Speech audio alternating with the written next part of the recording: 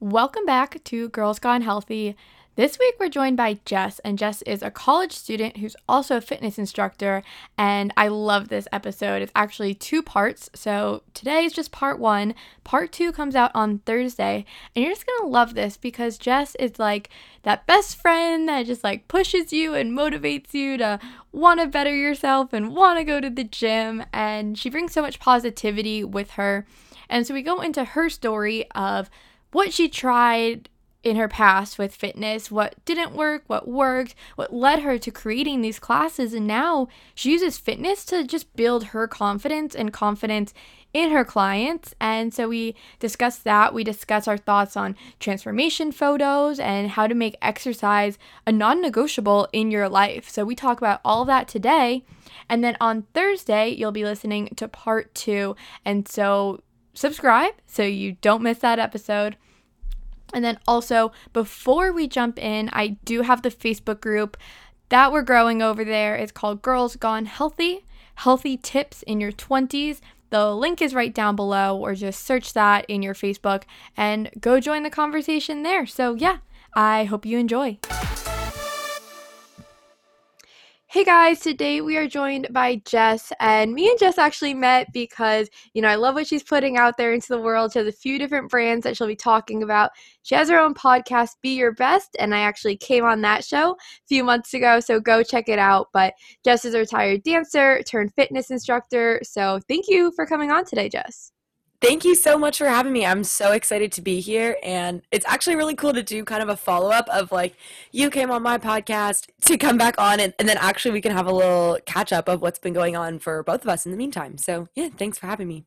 Yeah. So I know that you were a retired dancer and now you are a fitness instructor while you're in college. And so I was wondering if you could talk to us kind of about how you started that whole transformation of being a dancer and where you're at now. Of course. So yeah, I'm in college. I'm in my fourth year slash senior year for all my American friends. And that means I literally just turned 21. I was a competitive dancer my entire life growing up, and I stopped when I was 16. No, 15. So I stopped at the end of 10th grade, which means I've been not dancing now for 5 years, I think. But dance was my entire life, and I think anyone who is a former competitive athlete can relate to. You're spending probably equal amounts of time at school and training, and it got to a point where there was a few injuries kicking in. It was so expensive, and I knew that it's not like it was something I did for fun, but it was never something I wanted to do as a career. And I knew also I wasn't like good enough to do it as a professionally. And I had to make a really hard choice. I could have very well kept going until the end of high school, but I could feel my grades slipping and I had no balance. Like I could not handle like basically I say doing competitive dance and competitive school at the same time. So I decided to leave, and that decision itself was really tough. And also a lot of my friends like stuck it out. They did it till the end of grade 12 because they were doing competitive dance, but maybe not competitive school. So, anyways, I left and I said, okay, if I'm gonna leave, I'm gonna get a job and join a gym. So I did both of those things, got a gym membership, and I remember walking in the first day to sign up, and the lady, so well intentioned, was asking, "What are your fitness goals?" And I was like, "Well, I think I just want to like stay healthy and active, like just kind of, I was dancing 16 hours, 20 hours a week, and I want to, just make sure I stay active." And she's like, "No, that's not a goal. We need a fitness goal." And she's really pressuring me because, I mean, to no fault of her own, like that's the sales script that she's been taught to tell people of, okay, do you want to gain strength, muscle? Do you want to lose weight? Do you want to have more energy? Do you want to prevent injury? Like, and it's targeted towards what I would say a big box gym, their ideal consumer is, which is someone who's, I don't know, probably mid 30s, mid 40s, even mid 50s, working full time, has kids at home, very sedentary lifestyle, and actually has like a health problem that they need to start exercising, or they either have one or they're going to have one if they don't start soon. And so to come in as an ex competitive athlete, literally like 15, 16 years old, and to be pressured into these fitness at the time, like obviously was so well intentioned, but that actually ended up being kind of harmful because I went from, not really thinking there was anything. I just finished dance. Like I was in a great position. I just needed to stay active. Great mindset, especially for like a 15, 16 year old, like my dance studio is really great about, I know you hear horror stories about dance studios who make their like girls go on diets or exercise plans, or my studio is not like that. And so, and then over time in this gym environment, I started to actually, and also culture online, I started to believe that maybe I did need to have, a washboard abs, or maybe I did need to have a bigger butt, or maybe I did need to have a thigh gap. And that kind of spiraled into like these, confidence problems of looking in the mirror and just like consistently not being happy with what I saw. And I started, so I found group fitness. I love group fitness. And that's where I kind of like fell in love with it. But then on pause, my school schedule got a little crazier and I couldn't really make the evening group fitness time slot. So I was going to the gym at weird times of the day, and I started doing this program called BBG by Kayla Etsinas. And if you're familiar with online fitness culture, you probably know Kayla Etsinas. She's like, Oh yeah, you're actually not even the first to come on and say that you've like tried that program. yeah, oh, they've done such a like in terms of business, like I really respect what they've done, and they know what their mission is, they're trying to accomplish. They're everywhere. They have a good program. Like the workouts work. They're effective. They're hard. But the thing that didn't work so well for me was, ingrained in this kind of Instagram culture that really was pioneered by Kayla, is to take these weekly transformation photos. And what's supposed to be something that's really motivational is like, here I am, like 16, 17 years old, putting on a bikini in the middle of winter, like snow's falling outside. I'm just wearing a bikini to take this transformation picture from a week before. Like that's so and she's even said, she's like, this program is designed for adults. If you're younger in high school, like go play a sport, go do something with your friends. Like you don't need to be training like this. Yeah, but you're not gonna like listen to that when you're like, oh, but I want that. No, you're not going to listen. And it's easy to be like, oh, well, I turned 18 in like 6 months. So what's the difference? And anywho, obviously it's 2020 hindsight. I didn't realize at the time, but that was, like pretty damaging to just like be like comparing your body and looking for like these small, minute changes that could have just as easily been from like hormones fluctuating, or, waking, like taking a picture in the morning versus the evening, or having extra water weight from like you had a salty food the day before, something like that. And so I think that's not really a good picture of health or fitness if you're kind of just using this one snapshot in time, like a physical appearance to show what your fitness is. And kind of ties into, okay, I'm getting really carried away ahead of myself. I was just going to say 3 different body types, like ectomorph, mesomorph, endomorph, and how all our bodies are different. And what you look like when you can do, for example, 5 push-ups versus 10 push-ups versus what someone else like physically looks like at that same level of strength is completely different, right? And so to use these transformation photos, and now we're starting to see in the media, like mainstream, it's coming out that transformation photos actually aren't helpful because it's saying there's something fundamentally wrong with you before and there's something fundamentally better after. And that's just not like the most helpful mentality, which is, some people agree, some people disagree, but overall, I agree with the sentiment of that. And anywho, So we'll just pause real quick with your story. So you kind of like went from having this great culture at dance, which is like, as you also mentioned, kind of shocking. A lot of people, kind of have the bad mentality when they're a dancer with the diets and looking a certain way, but you had this really good experience there. And then when you were put more into the gym atmosphere, that's when you were given the spreadsheet of what goal do you have, like check off what aesthetic you're looking for, or what transformation have you gone through this week. You like kind of started to get into that a little bit. And so how did you start to get out of that mindset again? yeah, great question. I think it honestly wasn't so much the gym itself. It's like I was in a big box gym. It's called Good Life in Canada. I know you don't have it in the States, probably like a Gold or 24-hour lifetime fitness, that kind of thing. And so it's not, they just kind of, okay, you sign up for a membership and you can go use the equipment. It's a free for all. So I'm trying to figure out how, like, navigate this landscape. So of course I turned to Instagram, where, pretty much every girl my age would turn to. And that's where the culture started to like really influence me.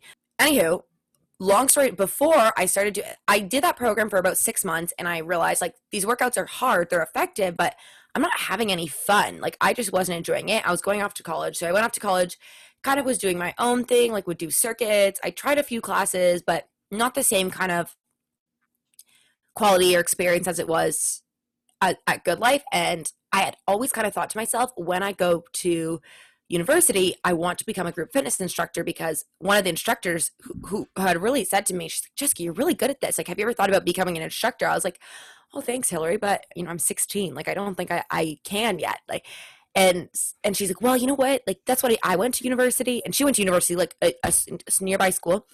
And she's like, I got certified there. I started teaching for the gym. I got paid to work out. Helping other people is the best kind of like going out, spending money. And then 2 years later, I got a job right away. I got hired right away at Good Life because I already had 2 years of teaching experience. And I was like, okay, cool. And I actually also worked for Good Life when I was in high school, like my for 8 months during senior year. So I had talked to like literally the regional group fitness manager, who also said, she's like, yeah, if you want to be a group fitness instructor, like we can't hire you if you're going away to college because you're 8 months here, 4 months there. It's not like, but go teach for your school, come out, and for sure you'll have no problems getting hired, right? Okay, cool. So I'm trying to figure out, it's not really a popular thing that many people say, I'm going to college to become a group fitness instructor. Like, a lot of people are, I'm going to go and join the dance team or the football team, or I'm going to go and get involved with XYZ, but not many people say I want to be a group fitness instructor. So they didn't really have a program to do it. I just signed up, did my certs over reading week, and then started shadowing. But really, the instructors didn't know how to have a shadow in the class, so I just basically did the class. I just watched the class, and that was my shadowing. Anywho, then go home for the summer. Actually, I didn't even go home. I went abroad. And then September started teaching, and I taught at 7 a.m. on a Thursday morning all semester. That was my time slot, 7 a.m. on a Thursday, which, like, if you're working full time, that's like, oh, you didn't get the 5 or the 6. Like, you got the 7. No, 7's like early for college students. Yeah, that's rough for a college kid. Yeah. They're like trying to convince people to come to 7 a.m. class was hard. Really good experience. And I think that's when that mindset started to shift of, okay, if I'm going to be at the front of the room, like leading people, being a leader in maybe not a wide scale, but in my community to do with fitness, how can I possibly preach fitness if, I'm looking in the mirror and I'm not liking what I see. And that's not from like, okay, I'm going to go on a diet, or okay, it was really like, how can I be an effective leader if, I want to talk about accepting your body no matter what stage you're at, and coming and going back to that like true group fitness environment, because I think I haven't been to any group fitness environments that are really like, leave here today, and if you do the same amount of push-ups as last week, like that's a loss. Like they're like, you come, you do what you can, you do your best, and as long as you leave feeling good, that's like the goal. And I think that's true across pretty much most group fitness experiences, at least that I've gone to. So that's where that mindset started to shift, was like, if I want to help other people, I need to help myself first. I need to like change from within. So kind of slowly started this process of, going from comparing my body in the mirror, like on a weekly or even daily basis, to, what, it doesn't really matter what I look like if I'm providing really great classes and helping people have fun. That's the goal.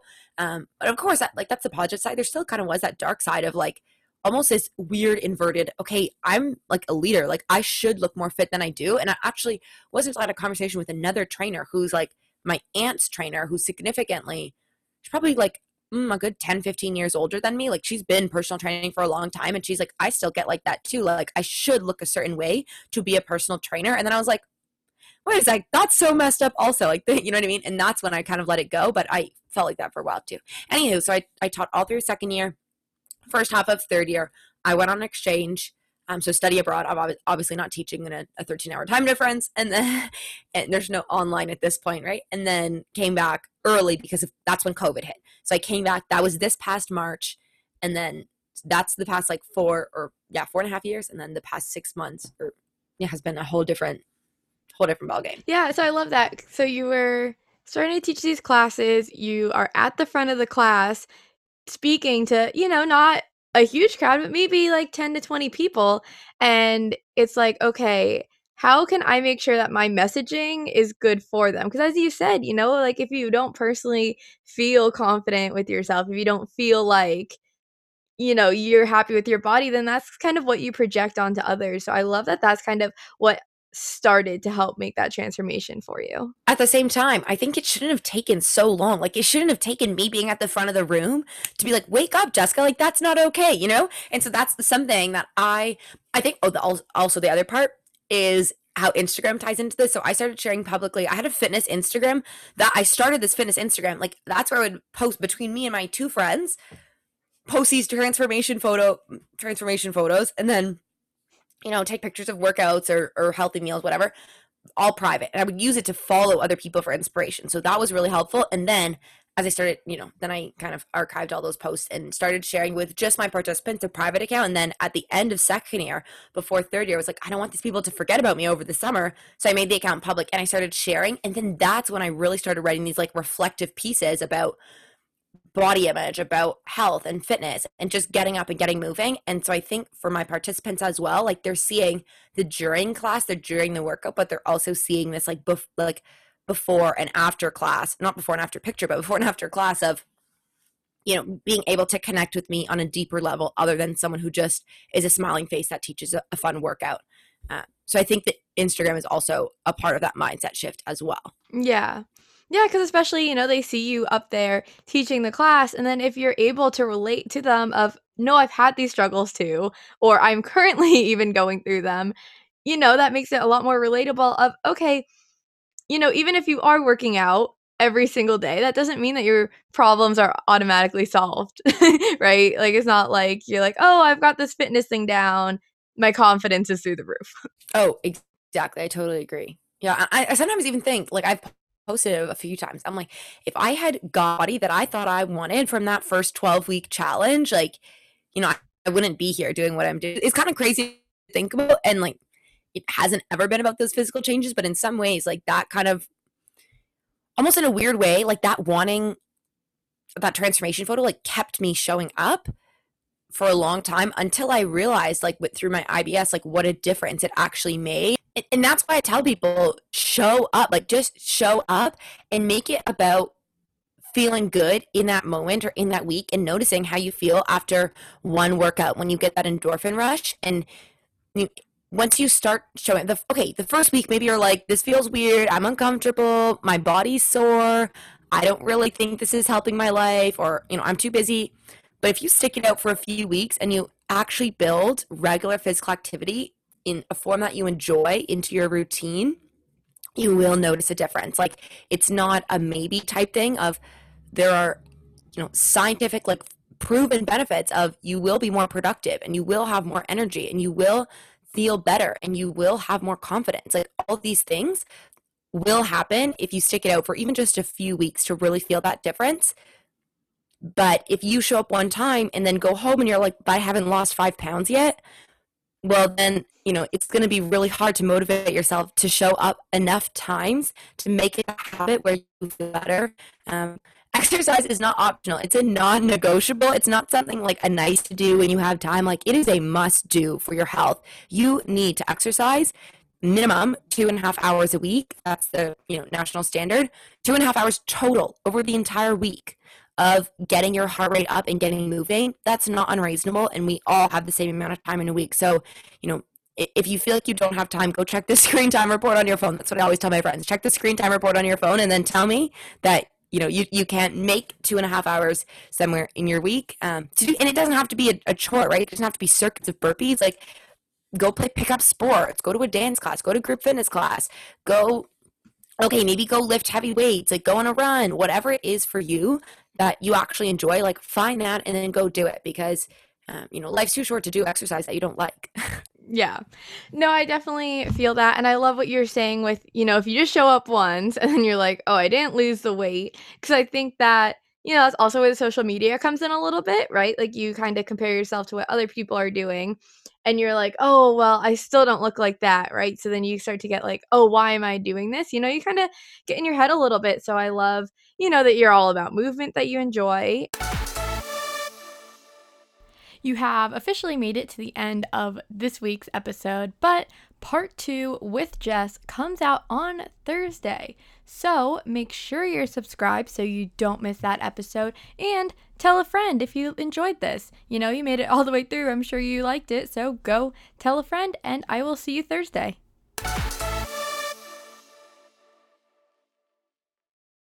This podcast is a part of the C-Suite Radio Network.